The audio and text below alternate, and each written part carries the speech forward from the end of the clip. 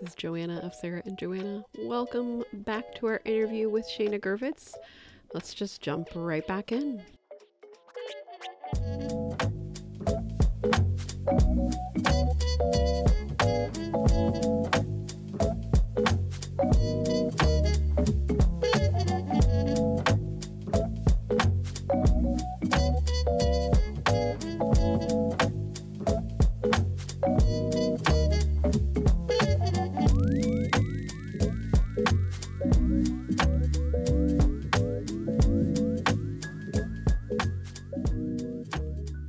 Hey everybody, welcome back. Part 2.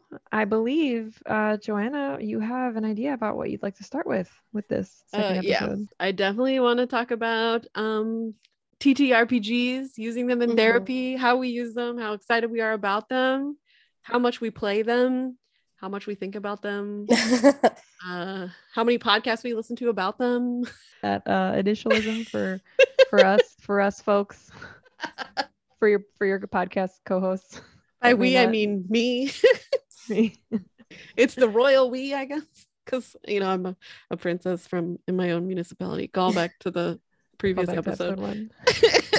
Yeah. So wait, so could you say what TTRPG is?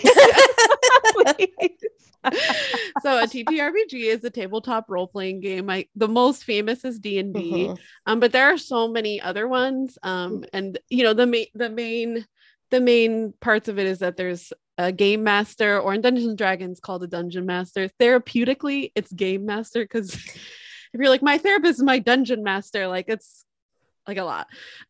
So the game master works with the players who have characters, and they collaboratively tell a story with dice and game mechanics. Shayna, am I missing anything? No, I think that's pretty solid. Yeah. So so there's Dungeons and Dragons. There's also Pathfinders.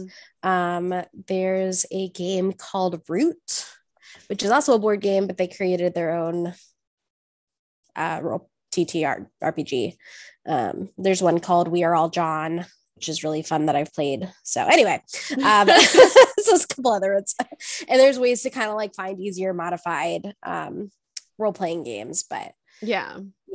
And there are companies out there who have, like, within the Dungeons and Dragons game system, made their own like therapeutic game model. I'm thinking specifically of Game to Grow. Yes. Who have like a lot of trainings. I've taken one of their trainings. It was fantastic. And they have a specific model of how to use TTRPGs in therapy. Yeah, I've heard really good things about them. And I also know Critical Role made a game, a modified game for integration into different uses for neurodivergent persons. Yeah. I've wanted to get it. It's been on my list. So can you just talk a little bit about how you use it in therapy, or maybe how you got into using it in therapy, if that makes sense? Yeah. So, I mean, I've been playing Dungeons and Dragons for years on my own. And so I've definitely I have not fully I would love to have a group specifically for Dungeons and Dragons, but working in the outpatient setting where primarily our clients are receiving state benefits, they have a limited opportunity group can only be an hour. Yeah. We're not playing D&D in an hour. No. It's not happening. And so I'm working on trying to get like a grant proposal put together to be able to start like a group. But I do integrate things into individual therapy and have utilized a lot of different concepts from D&D. And so I'd say the first time I ever really used it was because a client loved it. And I asked them, and I was like, oh, is that the player's handbook or something? They were holding something. No, they were holding Magic the Gathering cards. Okay. Yeah. And I was like, oh, is that Magic? And they got really excited. And they were like, do you play D&D? And I was like, I do, which blew them away. So the ways that I've primarily used it in individual is we'll create characters. And we'll also create a character sheet based on themselves. So, and so, yeah, it's super cool. So it helps me it helps me understand how they see themselves, because they'll put, so basically Dungeons and Dragons character sheet, it goes based off of, so there's 6 primary skills, or yes. So there's strength, constitution, dexterity, intelligence, wisdom, and charisma. And based on your scores, and those things will affect the scores of like pretty much everything else. And so we would roll the dice like normal, or we would take the average amount like that you're also allowed to do. Like you can also take a pool, kind of depending on your style. And I would have them assign the different scores to the different skills based on what they think of themselves. And so again, it would be really interesting because they would, maybe assign, maybe they would assign charisma higher than maybe I would think of, or they would assign a lot of times intelligence a lot lower, or wisdom a lot lower than, again, than my perception of them was. And so it's interesting to see how they end up, marking what they feel like are their strengths. And then even as, I have them write a backstory based on their life, and, how does that impact things? And again, it's all really interesting to see kind of like how they see themselves. And then on the flip side of that, with creating a character, then that's almost insight in what they idealize.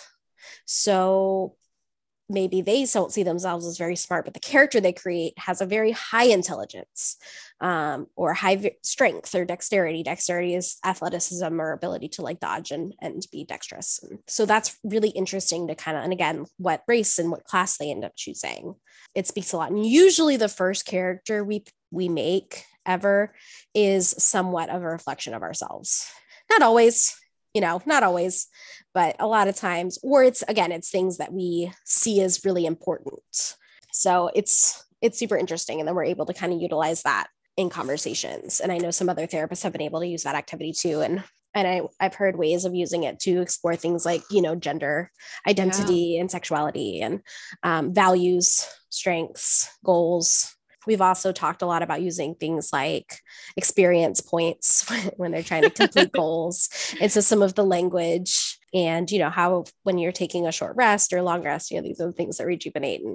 And so that's primarily kind of how I use it in individual settings. It's been really cool.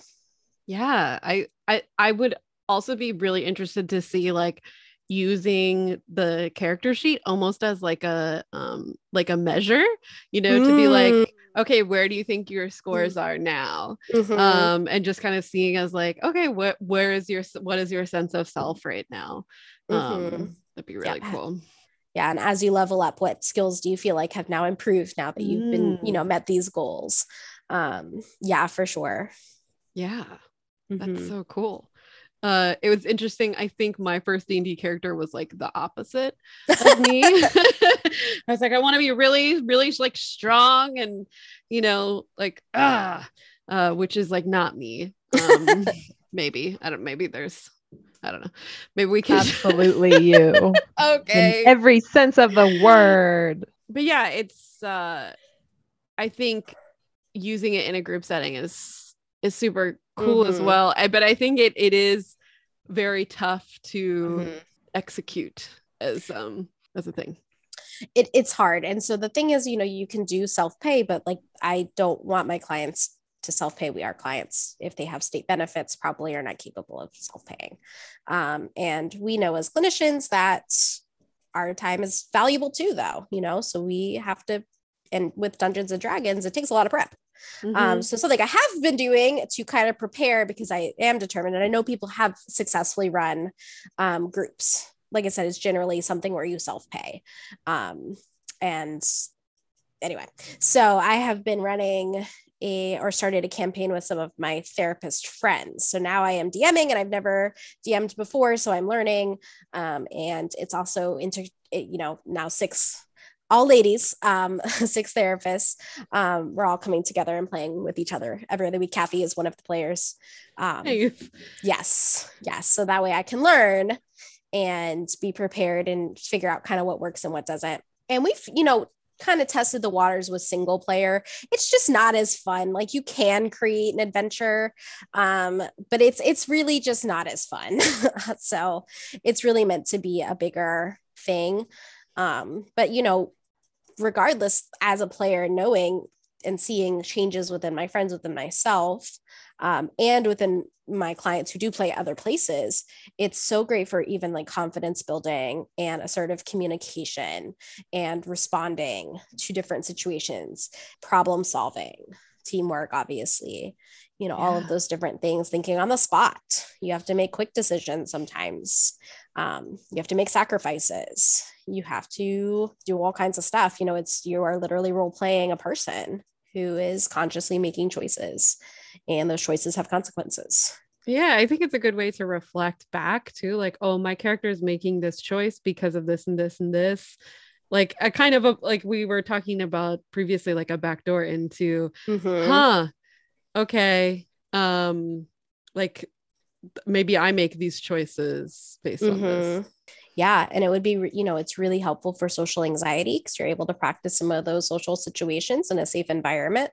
It could be really great for practicing social skills and picking up on different social cues and figuring out what to do when things don't go your way. I think that's actually a really huge thing. And that's something that I love about board games too, is sometimes we fail. Yeah. It just is part of life, and it's how we respond to that and how do we go forward and move forward. And that is a huge part of Dungeons and Dragons, especially with the narrative, is you can't just rage quit the game. Like it's not, you can't flip the board. It's not how it works. So regardless, you have to respond to the situation. There's no like end, Yeah. And so that's really huge and important. Right now, my non-therapeutic D&D game, all of us have succumbed to madness. So my character is paralyzed and other characters are fighting indiscriminately, and I have no idea how we're going to get out of it because everybody has become this. So it's kind of like we have to like really strategize what's going to happen, who's going to do this, do we have any agency, but also like giving up too, like, all right, we're just gonna have to wait the 5 games in minute to see 5 minutes in game to see like what happens. Yeah. And sometimes sometimes things happen out of our control and it's like, okay, well, I'm just gonna ride this train. I'm hearing that there's like so much modeling happening, which I love. Shayna, it seems like there's been a couple instances, just as you've been speaking, that like a teen was able to witness you, an adult, and in this kind of power dynamic with them being playful, and like this kind of like shock in response to it, like oh like she went there, like okay, we're at the same level, like it's safe for me to Joanna, help me out, it's safe for me to engage, shoot her with an sure. Yeah. I feel like it sounds condescending. My point is, it's like a great opportunity for you to show them that there is play and that there's no punishing and that it's okay. Like we're all going to be okay. Like with the adolescents, especially, there's a lot of opportunity for you to be an adult and be in this position of kind of like in the power dynamic of clinician and client, but being silly with them and letting them know that competition with an adult can be safe and normalizing that for them. So I'm wondering how that's shown up in these groups with maybe some folks that came in not with a lot of those skills yet, not with this idea that adults can be safe if you are playful with them. Yeah. So, the thing that I love about games, card games, board games, Dungeons and Dragons, is it builds trust. It takes trust in order to do these things, because you are trusting that the other person is going to follow the rules, that they're not going to cheat, they're going to take turns, that they're going to be an active participant and see the game through. And that takes a lot of trust. And we know that clients coming into the therapeutic setting, regardless of their background, a lot of times trust is something that's might even be difficult. And it is the core of what we do, and so the fact that they can trust me in a game is going to be huge for our relationship in general. And also seeing that I'm encouraging them to finish even when they're frustrated. I'm not going to get mad. I'm not giving up on them either.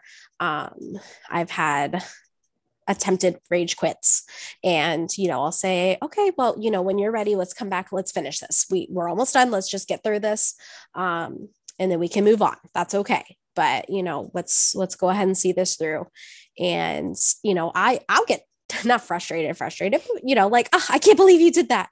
And they laugh and we laugh, and it creates almost it's an equalizer, because when we're coming to a game, we are on equal terms. We're both players, and I am trying to win. They're trying to win. I'm not quiet about that. Very occasionally I'll hold out a little bit longer to see, if they can do more. But, and I've seen that with kids that have never been able to finish a game. We'll make it through about half through. Of course, we have to change our expectations with what's appropriate for the age and emotional level. But now successfully making it through the whole game without even asking me any questions. And they confidently can make choices. They also trust that I guide them. I'm not going to steal their rock. I'll point out when, hey, how about you try doing this? And they'll do the same for me, which is really beautiful when that actually happens. And so it's a whole huge exchange of trust. And I have seen how huge that is, especially I think with the kiddos that we're working with the group home. I'm really excited to see kind of how that grows. We've only been there for 2 weeks, but we made it through a whole game. Hey, I know. And I mean, bringing a game is that familiar structure that I think can help even like put in the foundation for trust to like, okay, they're literally rules that we're both going to follow. And like, we're under this like social contract to follow these rules, and like, there is some safety in that just baseline. Exactly. Yeah. Yeah. And like I said, with some of those easier RPGs, I'm actually thinking about trying to throw them into some of my hour-long games. Yeah. It's interesting. The game to grow method has like specific times, like for the first 20 minutes we do this and then we play, or we, check in really quick and then we play. And then we also, kind of debrief. Yep. I was thinking declassify, but that's not it at all. And it, that like takes definitely more than an hour. Right. Exactly. Yeah. And it's, it takes 20 minutes just to get everyone like focused. So at least, yeah. And so that's, it's to speak to some of the deficits, unfortunately, in the insurance world is, I do not want anyone to be left out of something because they can't financially do it. And so that's why I hope to have a grant to be able to offer these, especially to the kiddos that are, have state benefits. Yeah. Cause I mean, I think pricing for groups is hard too. If you're coming in from like a private practice standpoint, and you don't take insurance, it's kind of like either it has to be all up front or there's, and that can be really prohibitive. But like I said, there are those ways to use them with the individuals and definitely ways to integrate. And then I still use normal role play sometimes in sessions. And we create a character to help them feel more confident in the outside world. Yeah, that's so cool. Yeah. I just always want to be playing D&D. I know. It's really fun. Now I play once a week and then I play every other week now with DMing, which is a very different experience, but yeah. Can you just talk a little, I know this is like therapy adjacent, but the difference between engaging in D&D as a player versus a DM, because it's a lot. Yeah. So, I mean, I've been playing for years and I've gone through a variety of characters, and I like to have like a ton of fun with my characters. So usually they're pretty wild. And I get bored easily. So like my primary character is a changeling. So they have 4 different personas. Yeah. That's awesome. Yeah. So when I get bored, I'm like, okay, I'll just change up my persona and get to be essentially a different character. Yeah. So there's some of that. So as a player, and right now we're doing kind of like the side story where we're exploring a main character's backstory. So we went back in time and are playing out stuff with character. Anyway, that was a horrible explanation. Okay. But yeah, so DMing. So I am DMing the first adventure I ever did as a player. And so it's funny because I'll be reading, and the book's like, okay, if you're a character, if your party does this, then this is how you respond. Okay, if in the unlikely event all of your party members are killed, this is what you do. And it's like, oh my god. If they're taking too long to decide, goblins come out of nowhere and attack them, and things like that. So it has so many different options, and I'm like, I don't know what they're going to do. So you have to be kind of prepared for everything. Yeah. And then, they threw me for a loop. I've teased them about this many times, that they all wanted to just abandon the person they were supposed to be rescuing and sell his goods for money. It's like, y'all could do whatever you want, but just throwing it out there, you are the good guys. And abandoning someone to be murdered by goblins is not the good guy move. Yeah. So things like that. But it's been fun, and it's funny because, like I said, I played it. So I'm reading these things, and they found this cute, like, little jade frog statue. And I was like, oh, my character had that the entire campaign. So it's kind of fun and different. It's fun in a different way. And you get to play all the, the non-player characters. Yeah. Yeah. So my voices are silly. That's so much fun. I'm thinking also, like, going back to using it therapeutically, that there's so much work the therapist needs to do to make it safe as the game master DM, because it can go anywhere, to just, be able to rein it in. And that's, like, I think one of the biggest differences, in my opinion, between, like, playing is, like, you can do whatever you want. Right. But, like, you can do whatever you want. And then in therapy, you can do whatever you want. But then the game master has to be like, let's make it safe, right. Without, like, saying limiting it. Absolutely. Yeah. Right. So for sure. Yeah. It's like, okay, you can't go try to find drugs. There are none. Yeah. Yeah. So definitely trying to, like, keep it a safe space for everyone. And reminding them that this is everyone's game. It's not just your game. This is everyone's game. D&D is a team effort. It's a party, and you are required to work together. There's a reason characters actually are never allowed to align evil, because they cannot be evil. They just can't. You can't be a party member and be evil. And so that's just something to remind them, and then helping them play out conflicts, because occasionally that might even come up, and maybe even being able to role play some of that conflict resolution. That's the stuff I would be super excited about. I know. I would be like, okay, Joanna, calm down. Just let it happen. Exactly. Just let it happen. And be like, I'd be so excited. Well, Shayna, when you gave that you can't look for drugs example, something something went off in my head that was so perfect. I remember this struggle. I grew up above the poverty line, but there's so many, like, brackets before then. But so there was a lot of things I didn't think I'd be able to do in my life, things I just didn't think were an option for me. And I'm going back again to that example of just looking for drugs. Don't mean to, like, camp on that too much, but, like, how cool it is to give people, even if it's in fantasy, an option to do something else outside of what is being offered around them because of this, how much we have just, like, left behind, like certain neighborhoods and cities and areas where disenfranchised people are living. Have you noticed any shifts in, like, personal expectations, or, like, what people could really, oh my gosh, I'm doing this long question again. what people really thought they were deserving of, or was within their reach? That's actually really a good question. I would say yes. In some of the more role play board games I've had, yes. A lot of times I notice that they're afraid to ask questions. And so things like, I didn't know I could do that. And it's like, oh, well, yeah. And so that stuff, yes, I have noticed that with Mysterium. So Mysterium is, like, it's not exactly a role-playing game, but, like, a little bit, because you're detectives solving a murder, and so you can work together and talk with each other and things like that. And so the way you do that is you get picture cards, and so they look at the picture cards, and it's supposed to give them clues on, like, who done it. It's interesting also, like, how they think, because that opens up, like, their thought process. So I'm usually playing the one giving them the clues. I'm the ghost, and I can't talk. So I literally can only give them these picture cards.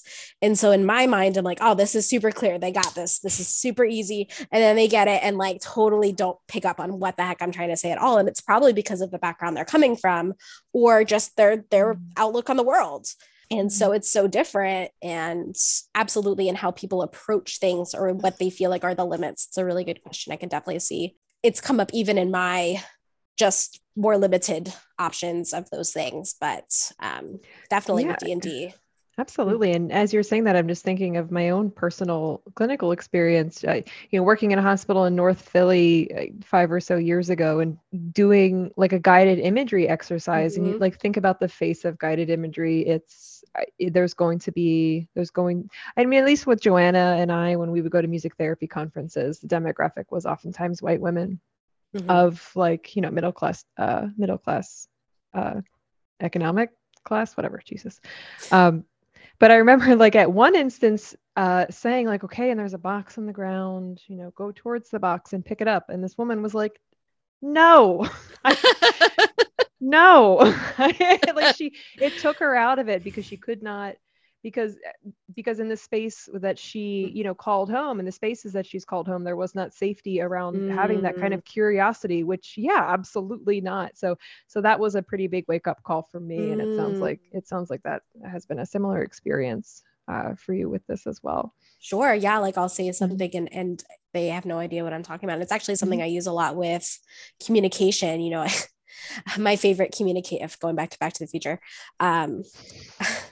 I always ask people when I'm talking about communication, who knows what the flux capacitor is? And usually like one person might raise their hand and the rest of them don't. And I'm like, okay, great. So if I said, go fix the flux capacitor, who would have any idea what I'm trying to say to them? And they're like, no. And I was like, exactly. So we have to understand, the audience, we have to know our audience and who we're talking to and how they might think or understand things. So me telling you that is useless information. Like it's clear to me, I know what I'm asking, but it's not at all. And so that's even going back to these games that I might throw this out and they're like, what? And so then it's like backtracking. But I want them to feel safe enough to be able to ask, what does that mean? What am I even looking at? There's a game called Hues and Cues, and it's literally just a giant board of colors, just different shades of colors. And you are trying to get people to guess the color that you have on your card. And you do this by saying literally one word. And that's very hard. It's actually really hard. But so for example, if I say apple, what's the first color that comes to y'all's mind? Red. Red. Is it not red? Red. But I was like, because I knew you were asking, I was like, also green. Yeah, exactly. That's exactly it. And so, there's that. And it's funny, like someone said, or I said Barney the dinosaur, and that was a mistake because none of them knew what Barney the dinosaur looked like. Yeah. And so, and there you go. That's not me not knowing my audience though.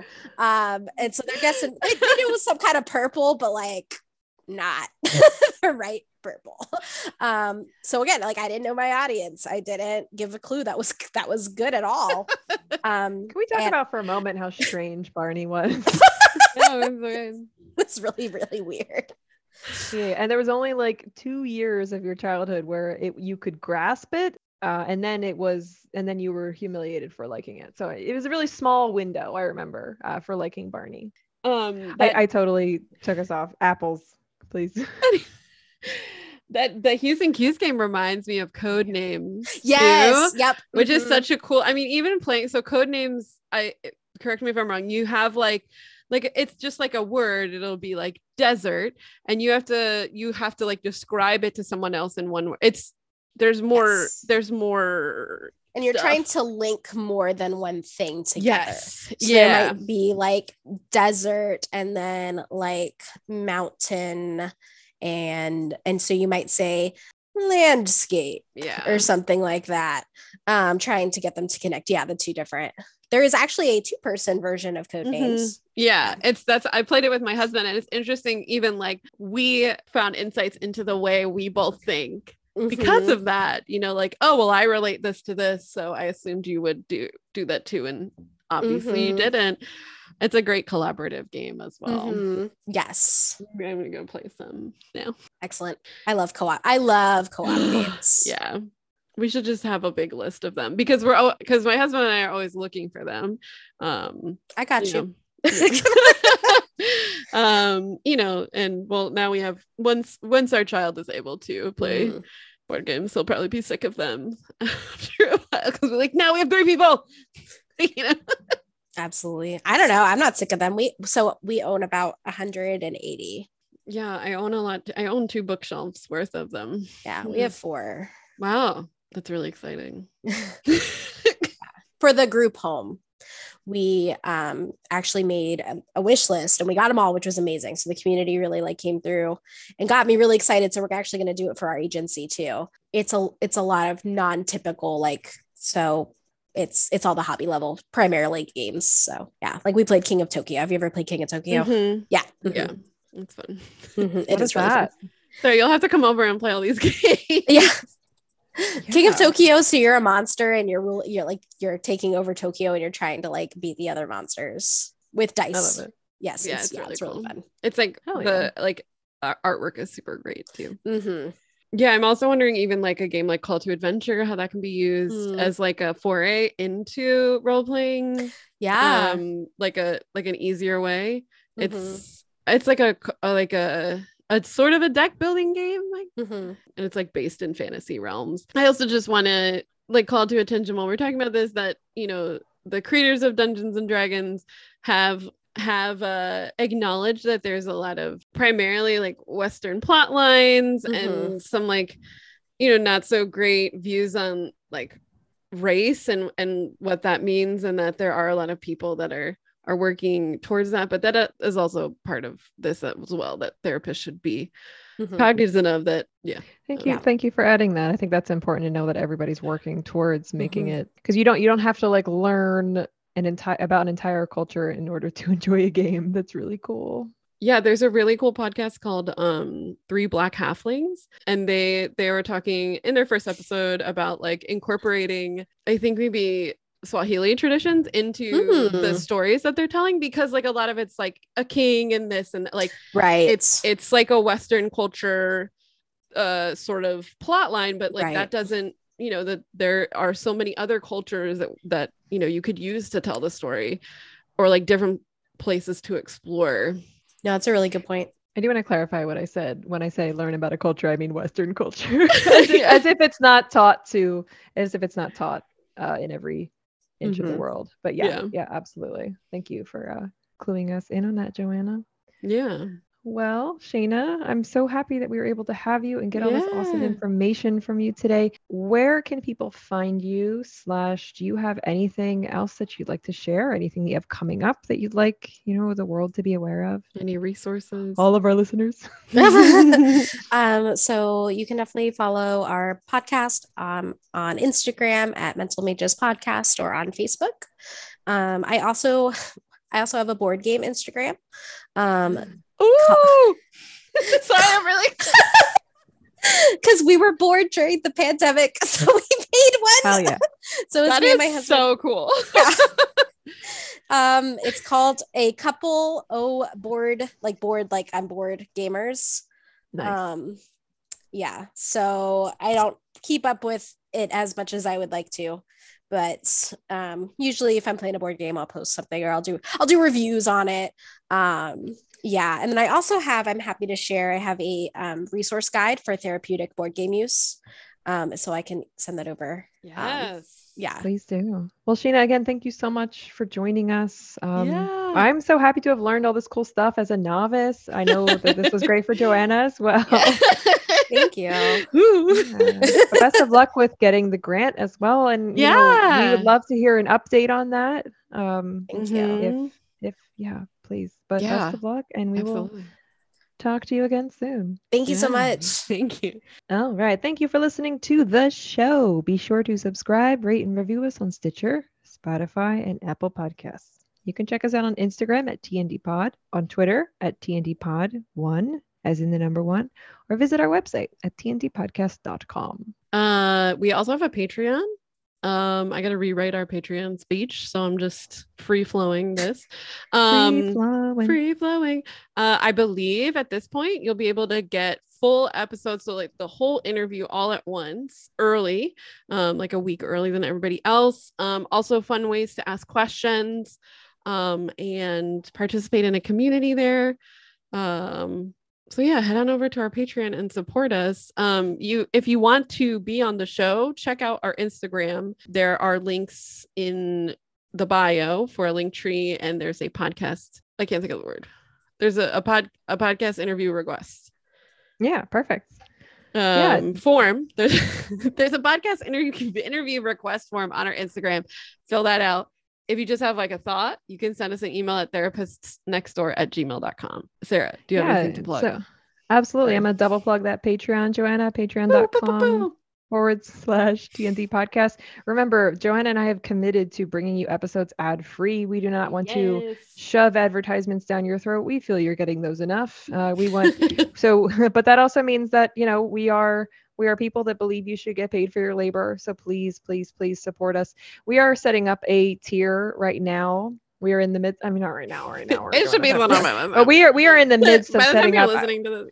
I do know that at least one of our top tier supporters will be able to get a shout out in the beginning of each episode. So if you want to hear us pronounce your name correctly and say that you are hopefully supporting correctly. us, that's and asking for money always feels really good and comfy, so I just wanted to acknowledge that. But like, again, Joanna and I are firm believers in paying people for their labor, so please if you care, yes. Also check out teletherapywithsarah.com/blog for monthly or every other week, it varies. Blog posts on millennial and Gen Z mental health, anti-capitalist work, and how we can create a new world post revolution. Whatever that looks like. Instagram is teletherapy with Sarah. That's the end for me. Joanna, do you have any plugs you need to plug? I'd like to plug, since we're talking about board games and how exciting they are, I'd like to plug PAX Unplugged. I'm unplugging to replug this PAX Unplugged, which is a conference that happens in Philadelphia every December. It's a board game centric conference. So it's like PAX is video games. So PAX Unplugged is board games. And there have been some really cool discussions on board games and therapy there. Very cool. A lot of ways to play. It's just like a really cool place. And I'm really excited to go this year again, because I haven't been able to go because when it was pandemic and then I was like very pregnant. So very cool. Also orianatherapy.com, because that's where I work. I work on this website. I do. So head on over to orianatherapy.com. Yeah. Or see me at PAX Unplugged. Watch out. I'll be roaming. Hell yeah. Until next time, we are your therapists next door. Bye. Bye.